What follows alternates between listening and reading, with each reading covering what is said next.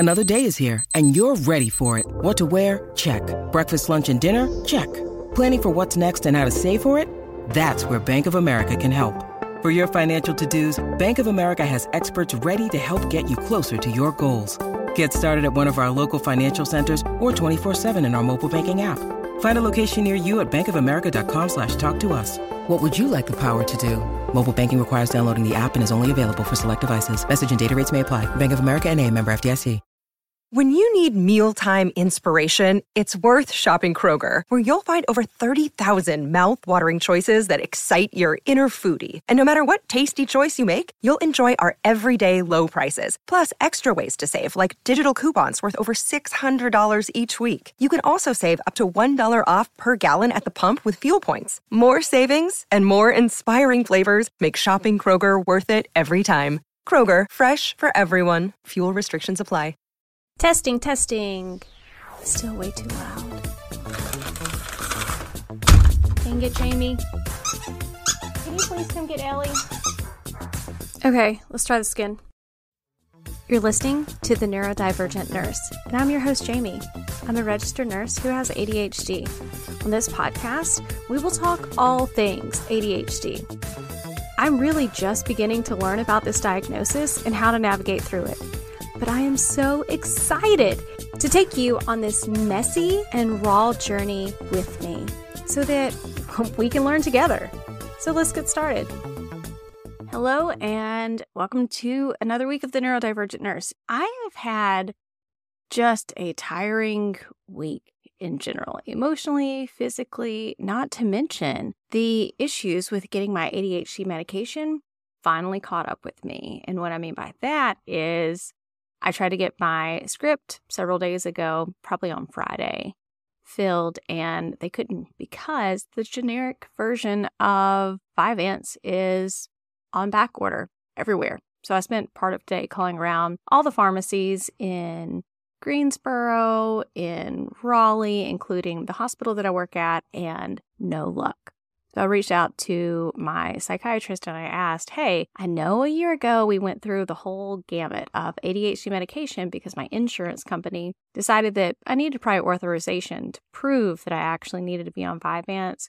And as terrible as that was, here we are again, not able to get it. So who knows what we will end up on. I was reading about why that is, and it turns out that in the United States anyways, they don't recognize there being a shortage unless multiple companies or all the companies are showing that they don't have this medication in stock. Well, the problem is with Vyvanse, the original maker of it, they have plenty. It just costs $400 per month without insurance to get it. And a lot of insurance companies are not willing to pay that. So it's showing that there's not a deficit of Vyvanse in this country because they have surplus of it.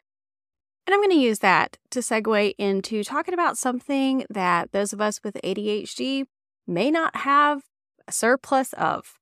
And that is reciprocation from friends or from family members or just from people in general.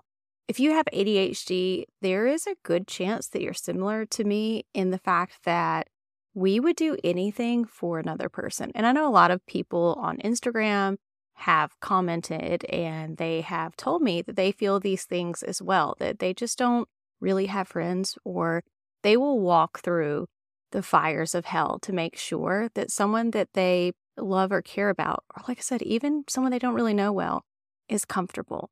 That we want to make sure that everybody is okay and that if there's a way that we can make sure that they are, that we want to be there for them, that we do whatever we can to make sure that they feel loved, to make sure they feel needed, to make sure that they don't have to feel the things that we do so often. But like I said, on the flip side of that, we don't really get that in return. We don't really get that reciprocated, like to the point that we do it for other people. And sure, people are busy and friends have a lot going on.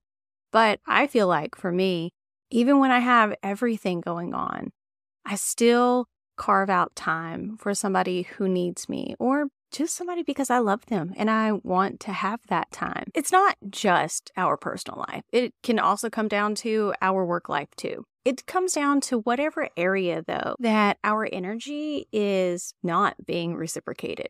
If you've ever taken physics, then you have probably heard that the law of conservation of energy, in a rough sense, it states that energy in any closed system remains constant. It can't be created, it can't be destroyed, it just shifts from one to another. In human relationships and the things that we do, our endeavors, the interpretation is reciprocation, like I was talking about. We put energy into relationships and projects, and if these relationships and projects don't return energy to us, then we're emptying the tank. We're draining our batteries. We have a limited capacity, and eventually we'll drain our batteries if we're letting people and projects charge themselves from our energy, and we don't have anything that recharges us. Are you always the person that is reaching out to make plans with friends or a partner? Are you the one who's always calling, texting, emailing, checking in? Are you always taking on the really crappy work projects that nobody else wants to do on your job? Do other people seem to have a sense of entitlement to your efforts and to your energy when they don't seem to expect that much of themselves? Do you feel like you want to say something about a situation, but there's just never really the right time because the people or the projects consuming your energy are constantly in a state where you don't feel comfortable to raise concerns about what you're getting out of this? If you answered yes to some of these, especially if you answered yes to all of these, then this is an episode that you definitely don't want to shut off just yet. I'm not going to get into politics, but for the sake of this conversation, this topic, I think that it's a really good thing to reference just so that you get the point too of what you're capable of. So one time, a politician in California tweeted, F Elon Musk. Elon Musk tweeted back, message received, to that California politician. And then he moved his headquarters to Texas. When people are either failing to reciprocate your energy or they're just being outwardly hostile or blaming you for things, then it's definitely time to consider that they may be sending you signs that they just don't want to be your friend or your partner or your colleague. But realistically, not everybody has to like us. When people are failing to reciprocate your energy, when they are showing that in the long run, they're just not capable of giving back to you in a way that you deserve and in a way that you want, that you desire, then do like Elon did. Match their energy and just start pulling back. When you feel yourself chasing and the other side isn't reciprocating, then yeah, pull back, match their energy, and put in what they're putting in. It's not an eye for an eye type of thing, but at some point your mental health is really important too. And you're continuing to listen to this podcast because it's something that you think of, it's something that you feel. They may not step up and do anything more. And that will be the sign that it's not a connection worth investing in, at least not as much as you have been investing in.